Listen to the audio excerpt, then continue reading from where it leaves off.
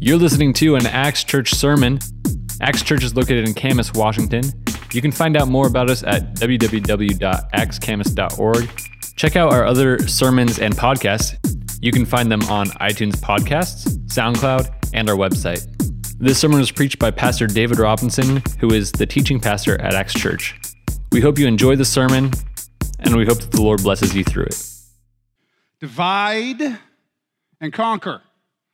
This is a quote that you've probably heard before. It's actually credited to a guy named Philip of Macedon, which may or may not sound familiar to you. We've been studying 1 Thessalonians, and Thessalonica is kind of the major city in the first century in Macedonia, where Philip of Macedon kind of did his thing.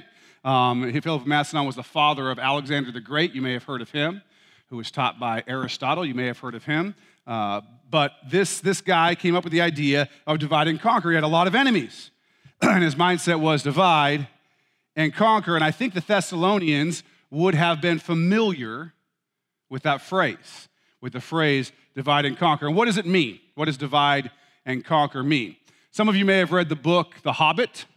Some more of you even have probably seen the movie adaptation of The Hobbit, the 3 movies that they made that were each like 3 hours long for one 310-page children's book. For those of you who complain about my sermon length, if you'll go and watch, Glenn does like these Hobbit marathons and has people come over to his house. Well, let's watch 12 hours of Hobbit movies in one day. And I'm like, okay, yeah. Anyway, if you've ever seen The Hobbit, watched The Hobbit, read The Hobbit, there's a part in the book where there's all these dwarves, and they get caught by these trolls, and they get put in sacks, and the trolls they're going to eat the dwarves, right? Everybody knows that dwarf is tasty, and these trolls knew that. They're going to eat these dwarves, and Gandalf the wizard, I feel like such a nerd, the trolls and the dwarves and the wizard. Sorry for those of you who find me nerdy, but I am what I am. So Gandalf the wizard is kind of hiding, and he's trying to figure out how to get these trolls to not eat the dwarves. And the trolls' names were William, Bert, and Tom, by the way. If you read the books like The Hobbit and the Lord of the Rings, it's like Aragorn, son of Arathorn, of the tribe of... But these people are just Bert, Tom, whatever. I don't know why. But anyway, Bert and Tom and the other guy, they're sitting there thinking about how to cook the dwarves. And so Gandalf starts kind of like throwing his voice and say, oh, we should do this or we should do that. And he starts getting the trolls to fight with one another. So instead of focusing on killing and eating these dwarves, they're fighting with one another. He gets them to fight with each other so long that it turns to day. And as everyone knows who's super into fantasy fiction, dwarves can't be in the sunlight. So they turn to stone and supposedly are still there to this day. If you go to Middle-earth, you'll find them. So, is it not real? Oh, okay. Well, that's a bummer. Gandalf divides and conquers. He gets them to start fighting with themselves. He causes division between these trolls, and as a result, he's able to conquer. He's able to come in and find a way to beat them. Instead of giving them, they could have, if they just wouldn't have been divided, they would have had a nice dwarf dinner, nice day's sleep, they would have been good, but instead, they allowed themselves to get divided and therefore conquer. That's dividing and conquering. It's a strategy to weaken your enemy.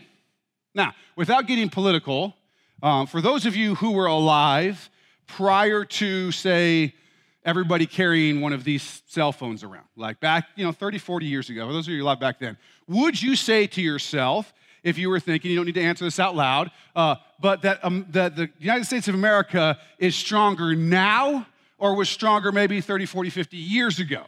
Most people would say it was stronger then. And the reason that they would probably say that is because progressively we have become more and more and more divided. Ideologically, the things that we think, the things that we believe have become more divided. Now, it's not the first time this nation has been divided. We even had a civil war at one point. But we are very divided right now. And the more divided we are, the less confidence we have in the strength of the society, right? Division keeps us from feeling strength. I remember playing football. I played football when I was young. Not well, but I did play. And in the middle of a game one time, I remember we're playing in the Kiggins Bowl, I think, and something happens. I think it was the Kiggins Bowl. I don't know. It was a long time ago. But I get in an argument with my own quarterback. Like, we come off the sidelines, and we're yelling and screaming at each other. I don't remember what it's about, but I'm sure he was wrong and I was right. That's all I know, for sure. But we're fighting with each other and whatever, right? And I don't remember whether we won or we lost the game, but I doubt we were arguing because we were doing so well. So we probably lost. And the other reason we would have lost, is because we were divided. When the team starts fighting with each other, the chances that the team is going to be good and is going to be effective is very low. For those of you who remember back certain sports teams, basketball teams, I see this with probably more than anything else, where if they don't have the right chemistry, it doesn't matter how much talent there is, right? They don't win. You get teams, or USC football. I don't know if any of you are USC football fans, but for years I would notice that they'd have like the number 1, 2, and 3 best guys in the entire conference at every position, and yet they would lose games because everybody wanted to be the guy. They were divided. They weren't together. And because they were divided, they were much easier to conquer. They're much easier to conquer. When we're divided, we can be conquered.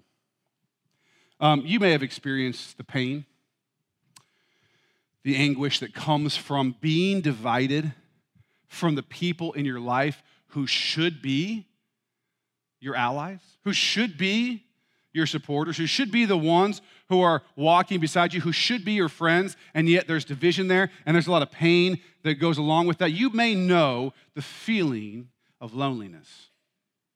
It's possible. In fact, it's likely. Did you know that we have a loneliness epidemic? A loneliness epidemic in our culture. If you put the words loneliness epidemic in a Google search, you will find lots of articles describing the loneliness epidemic and maybe giving some ideas about how we can fix it.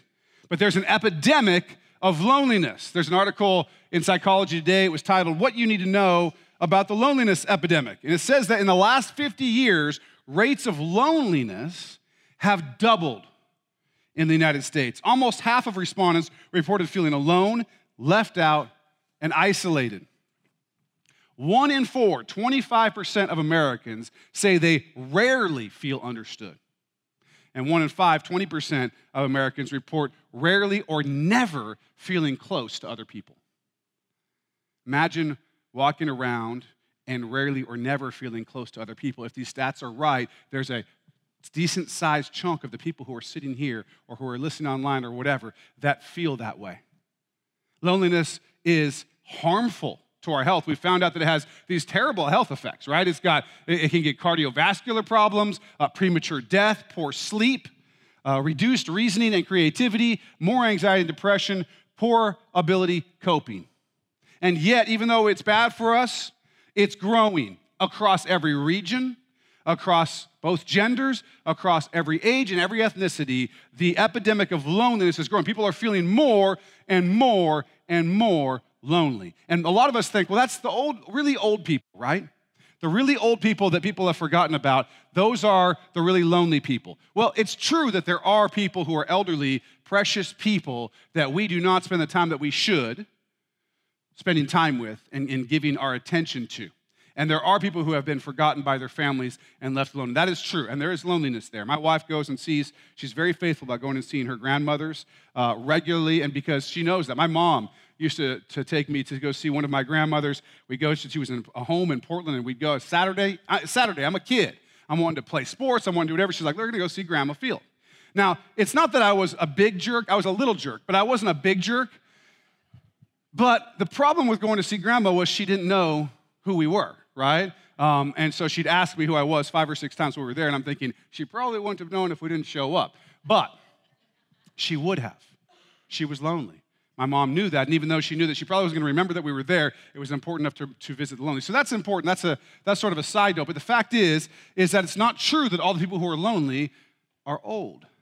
That's actually not true. A New York Times article quotes studies of over 3.4 million people that have been analyzed by Dr. Juliana Holt-Lunstad. And this research shows something. It shows this.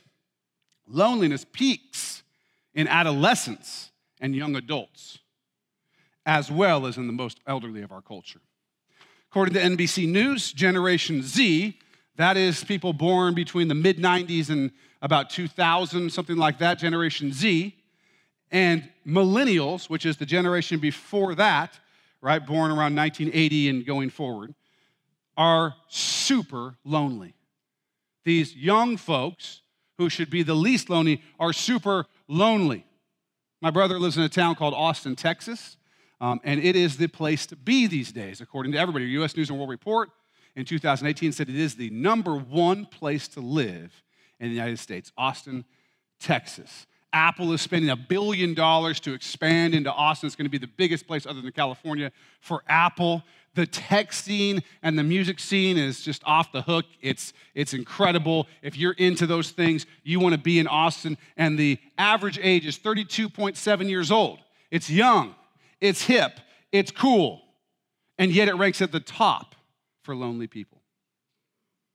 And Generation Z and millennials right at the top of that list.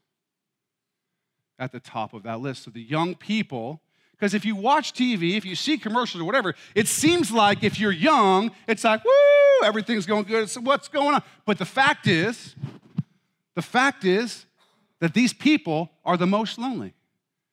They're the most lonely in our culture. They're rating highest in these feelings of loneliness. Divide and conquer. Divide and conquer.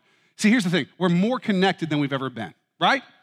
When I was younger, if I wanted to talk to a friend or a family member that lived in another state or even just out of my area code, it was long distance, right? Some of you remember long distance. It was like, you remember this, like $4 a minute to talk to grandpa. And if you walked in the house and you're making noise and doing whatever, and someone was on long distance, like, hey, I'm on long distance. And you're like, oh, dang, long distance. Today's a fancy day, yo. It's on long distance. Everybody be quiet, Dad's on long distance. That's what it was like, right? At least for those who weren't rich, it was very expensive. Now kids today are like, long distance, what is that? I don't know what long distance is, right? They don't know what you're talking about. It was a real thing, long distance, okay? Now we can call, text, Facebook Messenger, WhatsApp, Snapchat, Instagram, woozy swoozy. I made that last one up. It's like 15 millennials like, where's the app store? I'm not on woozy swoozy. Missing out on life. It's all the same to me, okay? I friended a guy on Facebook recently who had like 4,500 friends. These people, I mean, they've got like around 5,000 friends. I'm thinking, I'm not sure I've ever spoken to 5,000 people in my life. You got 5,000 friends. Wow. But I wonder if they could tell me the names of the people that live next door. Don't know about that. We are super connected, easily connected, anytime, all the time. Kind of a nightmare, actually. I remember the days when you could just go somewhere and know nobody was going to get a hold of you until you got back. It was amazing. Yes, if your tire went flat or whatever, you had to flag somebody down, and people were actually nice usually, unless they murdered you. But besides that, you could flag people down. They'd help you out with your car. You didn't have to have a cell phone to do everything, and it was quite wonderful. But now we are super connected, more than ever before. We have more ability to communicate, and we're not less lonely. Being more social and having 5,000 Facebook friends has not made us less lonely. It's made us more lonely. In the time that this has been happening, we've doubled the amount of loneliness. Now, that's pretty serious. When I hear that the young people in the coolest city in America, these are the most connected people, and they're the social media mavens and whatever, and they're the most lonely, all I can think is divide and conquer. There's some divide and conquer going on. So what's the solution to the loneliness? What would culture tell us? The New York Times article I mentioned earlier gives some ways people have tried to help others with loneliness. Take a class. Get a dog. You notice they don't say anything about getting a cat.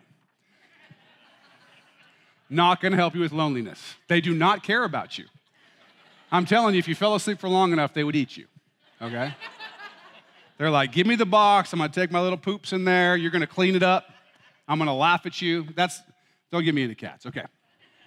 Do volunteer work, okay? This is what they say. They even have a program in Britain called Befriending, where people will meet one-on-one with lonely people, which is really nice, right? They go and someone says they're lonely, they're struggling with loneliness, so they'll send somebody to meet one-on-one with them and spend time with them. This is what they found.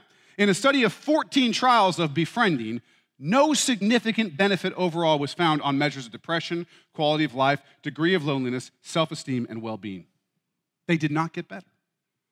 They did not get better. Our culture is getting lonely. Our culture realizes it's a problem. You can look on the screen at all the Google searches, epidemic of loneliness. We recognize it's a problem, and our culture does not have the answer. Does not have the answer. But by God's grace, we have the answer. We have the answer. It's right here in Scripture, in our passage for today. So if you can get your Bibles out, please. If you don't have one, there should be one in the seat pocket somewhere around you. If you don't have a Bible at home, take that one home with you. That's our gift to you. But if you'll turn to 1 Thessalonians, it's in the New Testament, Glenn, if you're looking for it. Chapter 4, we're going to start with verse 9, and we're just going to read 2 verses here, just verse 9 and 10. But concerning brotherly love, you have no need that I should write to you, for you yourselves are taught by God to love one another. And indeed you do so toward all the brethren who are in all Macedonia. But we urge you, brethren, that you increase more and more. That's our passage for today. Brotherly love, taught by God. Do you know, I'm not sure if you do, so I'm going to hit you with some truth here. Do you know that you have an enemy? Do you know that all humanity, every single person that has ever been born on this earth has an enemy? Ephesians 6, 10 through 13. Finally, my brethren, be strong in the Lord and in the power of his might. Put on the whole armor of God, that you may be able to stand against the wiles of the devil. For we do not wrestle against flesh and blood, but against principalities, against powers, against the rulers of the darkness of this age, against spiritual hosts of wickedness in the heavenly places. Therefore, take up the whole armor of God, that you may be able to withstand in the evil day, and having done all, to stand. This passage is telling you that you have an enemy. We do not wrestle against flesh and blood. This passage talks about the wiles of the devil. Now, for some of you, let me translate. That's old people language for the devil has tricks and deceit and strategy that is aimed at destroying you. That's what he has. That's what he's doing. Some of you are thinking, but aren't we too smart in this day and age to still be believing that there's a devil that's trying to mess with us? No, we are not too smart to think that. We are smart enough to recognize the obviousness of the fact that the devil has wiles and is trying to destroy us. If you can't see it, you're choosing not to. You're choosing not to. If we're smart, we'll recognize and we'll learn how to wrestle well in the power of the Holy Spirit and the protection of Christ's church. Now, we talk about a shield wall pretty often here at Acts Church, which is just an extension of this image of the armor of God, right? We have this image of this Roman soldier putting on this different armor of God. But Roman soldiers didn't fight alone. What was a Roman soldier who fought alone? A dead soldier, right? If you went out where you got all the armor on, you're like, here we go. That other army is going to be like, well, that was easy. Done, right? Single soldier, dead soldier. How did they fight? They fought in an army. So when we extend the armor of God, we extend it into the idea of locking arms with our brothers and sisters in Christ, so that we aren't divided, but united and can battle well against the wiles of the devil. Because we have a clear enemy, and he has a clear plan, and we can see his plan happening before us in our culture. Divide and conquer. Divide and conquer. Cause division. Cause isolation. Cause loneliness. Get people to feel alone. Get them to feel worthless. Get people to feel like no one understands them. Get people to feel like there's no one that they can talk to that will understand. Then divide them and cause anxiety and depression, make people not trust one another, make them afraid of one another, make them too embarrassed to reach out and seem like they need help, make them feel alone, and then it's addiction and pain. And literally, with all the health problems that are associated with loneliness, it all ends in death. Pretty good plan if you want to destroy people. And that's what we see happening. But against all that, the Holy Spirit inspires Paul to write, but concerning brotherly love, you have no need that I should write to you, for you yourselves are taught by God to love one another. Indeed, you do so toward all the brethren who are in Macedonia, but we urge you, brethren, that you increase more and more. God is telling us something amazing here. I want you to click into this. We're going to break it down. Brotherly love is the word in Greek, Philadelphia, like the city, okay? If you've been to Philadelphia or lived there, it's probably not a great example of brotherly love, but it is the word for brotherly love, okay? In the Greek, it referred specifically to love between siblings.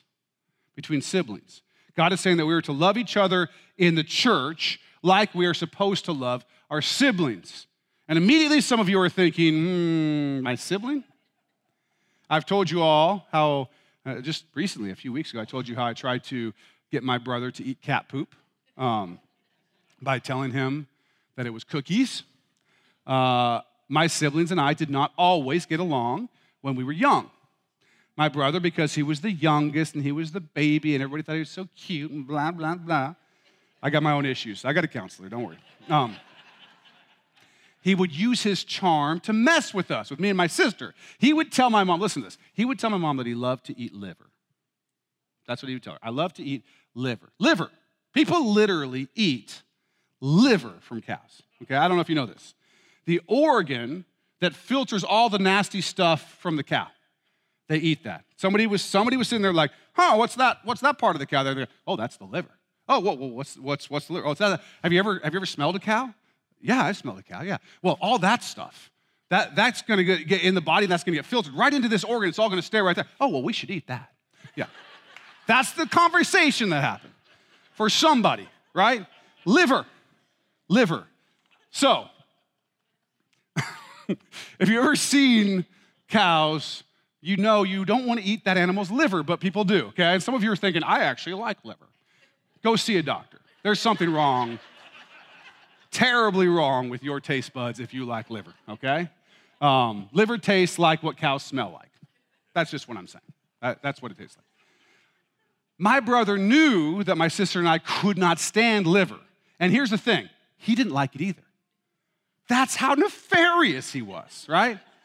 But he would ask my mom to make it, because he was the youngest, just so he could have some power over my sister and I. Philadelphia, right? Brotherly love. And we were millennials, right? So it was not, we didn't get the whole, oh, you don't like what your mother made, David? Oh, well, here's my credit card. Go to Grubhub and just get yourself what you like, my little prince. There was none of that. Any of you who have met Pastor Dave can probably imagine that did not happen at my house. You will eat what your mother made and you will like it, right? You have no idea how much ketchup you can ingest until you try to choke down a hunk of cow liver, okay? So, brotherly love. Now, I know that a lot of us do have messed up relationships with our siblings. I'm actually cool. My siblings and I get along really well now because they can't make me eat liver anymore. So that's good. But what do we call relationships with our siblings that are all messed up like that? We call them dysfunctional, right? I know, trust me, I put the fun in dysfunctional. I know dysfunctional relationships. We call them dysfunctional because we have an idea that a functional brother and sister, sister and sister relationship is actually something great, right? Is actually something good and healthy and loving and kind and life-giving. When we think about the ideal relationship between siblings, we think of it as something that is really good. We have each other's back, we can depend on each other, we can be honest with each other. I mean, who can you trust more than the people who watched you change or peed on bed sheets until you were 12 years old, right? My brother and sister, they laughed at me. It was so horrible. Still, counseling, I'm working through it, right? And I don't pee as often in the bed anymore, so. This is the love relationship that we're supposed to have with the body of Christ, with each other, with believers who are Christ followers. We're supposed to be in Philadelphia in brotherly, sisterly love with the people in the church. This is what the Holy Spirit is urging. Have Philadelphia. Have brotherly, sisterly love with one another. Now, why? Why sibling love? New Testament uses 4 different words for love. This is the only one that refers to sibling love. It's a specific word in the Greek that refers to sibling love. Why? Why are we supposed to have sibling love for each other? And here's the deal. When you become a Christ follower, other Christ followers are your siblings. They are your siblings. And you're like, wait a second. I'm married to a Christ follower. Anyway, you'll think through that in a second. You're married to your sister. It's cool. Whatever. I saw that more in Tennessee than when I was there than here. But all right. Okay. So some of them listen to these online, so I'm probably going to get an email. But you are actually siblings. You're a sibling with every Christ follower that has ever lived or that lives anywhere on the earth right now is your brother or sister. It's a big, big family, and we're supposed to have the highest, best kind of brotherly, sisterly, Philadelphia sibling love for one another, for every one of those people. Some of you know the Vanderplugs, Dave and Susan Vanderplug.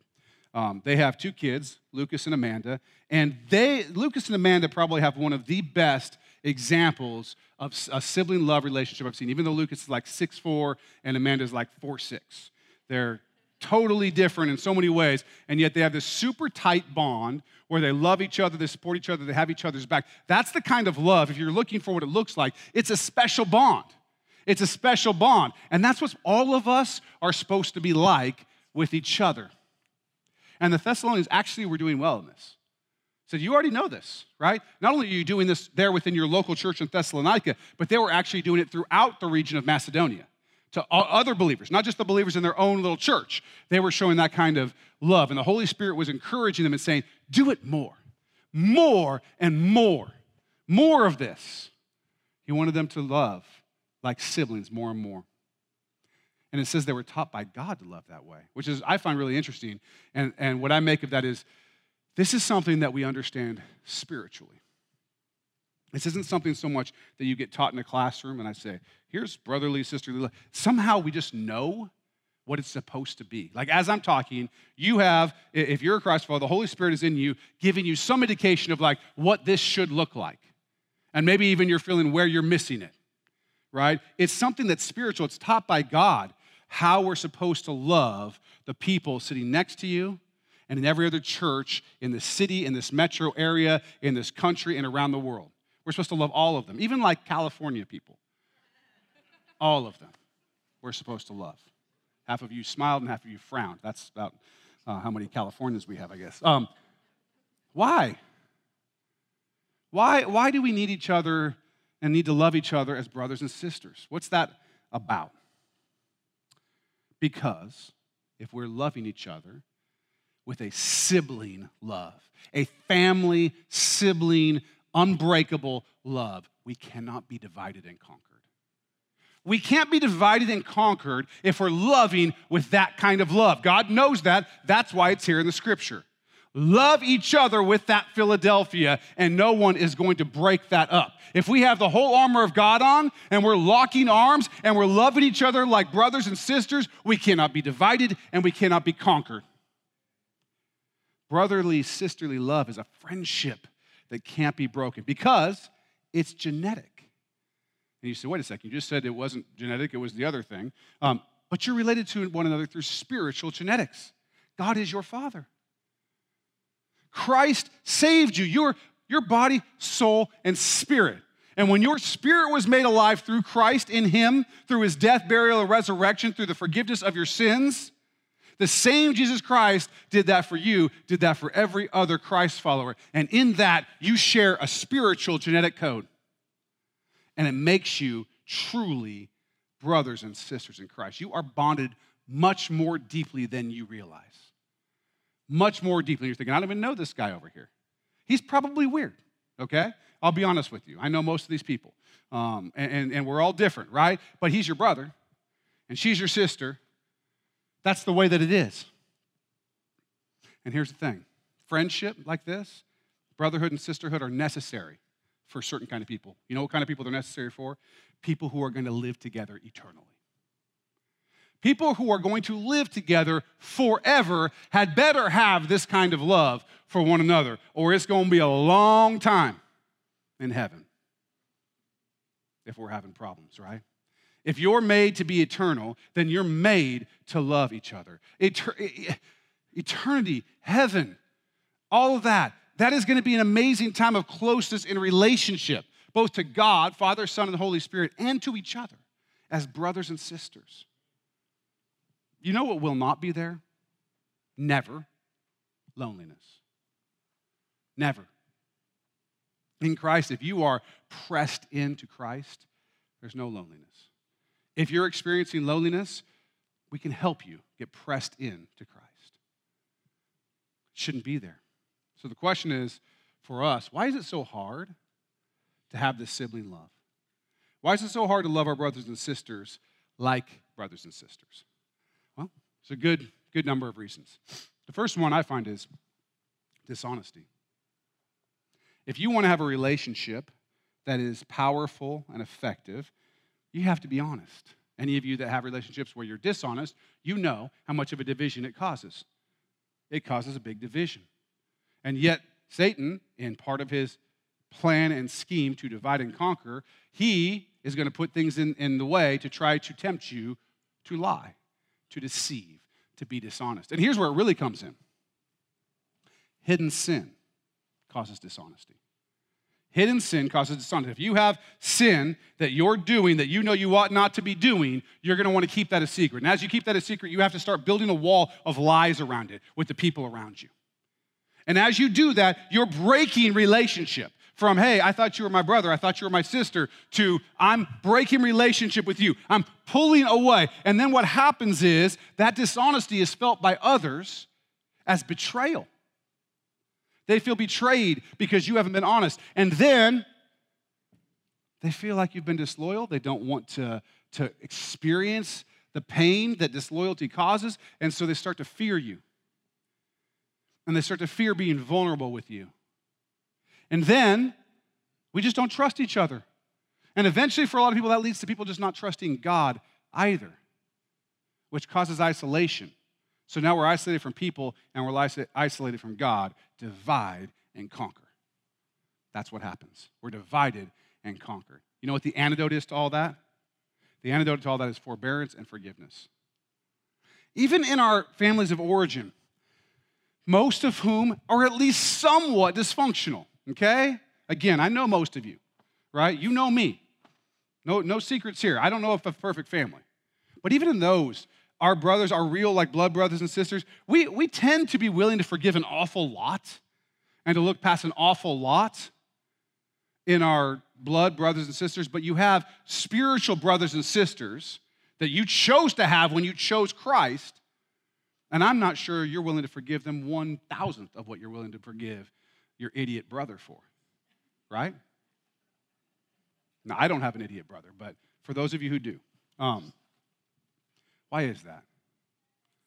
Why are we not willing to do that? Here's the deal. We talked about the shield wall. Refusing to forgive divides the shield wall. When there are two people in the church who won't lock arms with each other, they're like, no, you've offended me too much. Whatever the thing is, I'm going to stand this far away from you. We're dividing. We're letting the enemy in, and we're going to get conquered. When we can't link arms together, we're going to get conquered. Refusing to forgive divides the shield wall. It causes rifts, it opens ranks, and we're divided and we get conquered. Let me just tell you something. As your pastor, I cannot tell you how much it hurts me when I see divisions that rise up between you. When I see two of you, whether it's a husband and a wife, whether it's a kid with their parents, whether it's two people from a life group, whether it's two people, whatever it is, when I see people get hurt, and when they're hurt, they act in hurt, and I start seeing things like division and even hatred, lack of forgiveness, lack of mercy, lack of forbearance, I cannot tell you how much it crushes me and hurts me because I want you to be united. I'm not saying, by the way, that Christ's body here is full of that kind of stuff. It's actually not. There's some of it because there are humans here, right? but I'm not saying it's full of that. But when it is there, when I do see it, it breaks my heart. It breaks my heart. Because when you won't forgive one another, I know that we can't march forward in strength. We're in a battle. It's a spiritual battle. We have to be willing to go out and achieve the mission, which is seeing people come to know Jesus Christ and having life. But to do that, we got to go into battle. And when any of you have things against one another, are thinking negatively about one another, and we have all done it, there's not one person, if anyone's in here thinking, well, that's not me, it is two. There's somebody who you have been like, well, that person's doing blah, blah. All of that, anything that causes division is keeping us from walking forward in strength. Instead of saying, Jesus, you take us forward, we're saying, I'd rather hold on to my grudge. I'd rather hold on to my anger. I'd rather hang on to this offense than to bring the shield wall tight and go kick some butt. And it breaks my heart when that happens because I know how much pain and hurt it causes. And I know this, while we were yet sinners, Christ died for us.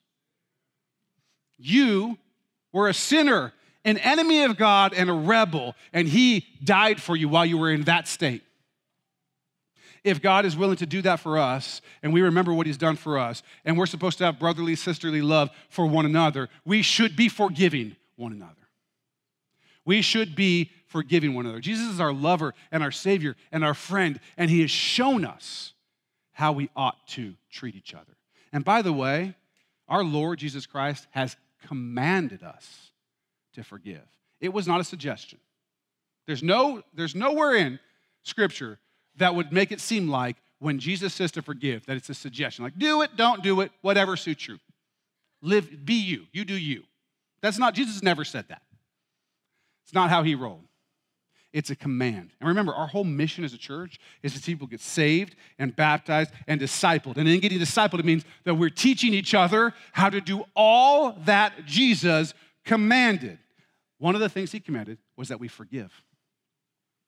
He commanded that we forgive. Don't be like that unjust servant who's been forgiven so much and yet will go to his fellow servant and choke him out over so little. But that's us sometimes. That's us in our pride and our arrogance and our easiness to be offended. And then we cause rifts.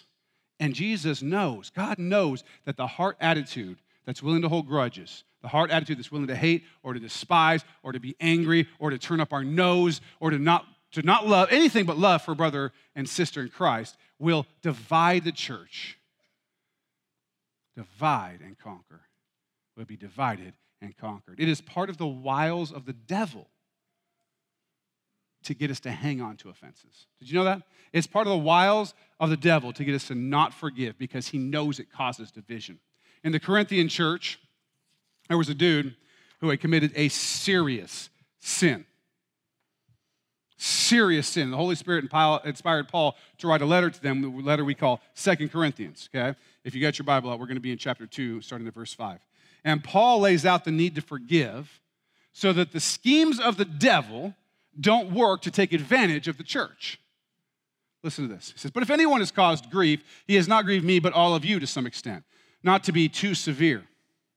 This punishment which is inflicted by the majority is sufficient for such a man, so that on the contrary, you ought rather to forgive and comfort him, lest perhaps such a one be swallowed up with too much sorrow. Therefore, I urge you to reaffirm your love to him. For to this end I also wrote, that I might put you to the test, whether you are obedient in all things. Now, whom you forgive anything, I also forgive. For if indeed I have forgiven anything, I have forgiven that one for your sakes in the presence of Christ. Why? Lest Satan should take advantage of us, for we are not ignorant of his devices. Paul is specifically, the Holy Spirit through Paul is specifically telling us that one of Satan's devices to take advantage of us is to get us to not forgive, to not be merciful, to not love. If he can get us to not love and forgive and be merciful, he can divide us and conquer us. We know Because Scripture tells us that when we love one another like brothers and sisters, when we love well, the message goes out to the world. It's evangelical. The world out there goes, why do they love each other so much? Look how they love each other. This is weird. But the one thing that I can say, because it's so abnormal in this world, is that if they love each other like that, God must be real. Scripture tells us that. That people will believe that God is real because of the love you have for one another. But if you won't forgive and you won't have brotherly love, then the opposite will happen. By implication, right? If loving each other says the world God is real, what does when his church doesn't love each other say? That we aren't believing that he's real. We aren't walking like it. We aren't trusting him. If he says forgive and you say no, God, you don't know. You don't know how bad I was hurt. Kind of a dumb thing to say to God, isn't it? Oh, I don't know? How many trees have you made today? Right? He knows, and yet he's called us to forgive. And it's not like he's just called us from some place of far awayness where he's this white-bearded whatever, and he's looking. He came and died to forgive you. He's forborne a lot. He's forgiven a lot, and he's calling us to do the same so that we cannot be divided and conquered. We're called to Philadelphia, to sibling love, to love each other in perfection as the brothers and sisters that we are. When we do that, we are strong. When we do that, we are strong. Now, maybe you today, I don't know all of you. Some of you are new. Maybe some of you today, you feel lonely. Maybe you want to experience brotherly and sisterly love the way it's meant to be. Every Christ follower in this room is my brother or my sister, and I have been called to love every one of you, to stand by every one of you, to protect and defend every one of you. And you should have some comfort in that because God is working through me and through the elders of this church to do that for you. There should be some comfort in that. I will love you and I will serve you against principalities and powers that Jesus Christ has already given us the victory over. As a strong shield wall with the full armor of God and the closeness of brothers and sisters. Now, if you want that, if you want to walk together in one accord, in unison, in the power of the Holy Spirit in Christ, not divided, you can be part of that. You can be part of that. If you're not following Christ yet, if you haven't been made new spiritually, Jesus Christ died for you. You're here for a reason today. It was not an accident. He wants to make you right with God. He wants to give you eternal life with many, many brothers and sisters. He doesn't want you to ever be lonely again. He doesn't want you to experience that. You can be my brother or sister. You can be the people in this room's brother or sister. And it may not sound like much, but I tell you what, this is quite a crew. And there are millions more like us all over the world. You can be part of that spiritual DNA. You don't have to spend another minute being lonely. Jesus Christ can save you. You can have his Holy Spirit giving you life today, and he's here now for you. And so, because the love of God is here, because I love you, because I want you to experience life in Christ, and to be in a place where you're protected as our brother or sister, where you're not out there on your own, dead soldier, lone soldier, dead soldier. I want you to plug in. I want you to know Christ. I want everybody to just bow their heads for a minute. I want you to think about, if you don't know Christ, if you have not made a decision to come to him, to follow him, to serve him, to accept the forgiveness that he has for you, because there's nothing you've done that he won't forgive. If you haven't done that yet and you want to experience that, today is the day for you. Today is the day.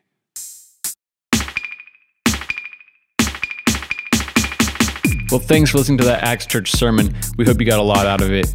If you did, we'd love it if you would comment or give us a review or give the track a like. It really means a lot to us to hear back from people who have heard these sermons and have been impacted by it. So share your story with us. Share what is happening in your life that this is speaking into. And remember, you can subscribe to our iTunes podcast or through SoundCloud so that you can get all of our releases as soon as they come out. Thanks again for listening, and we'll be back with more next week.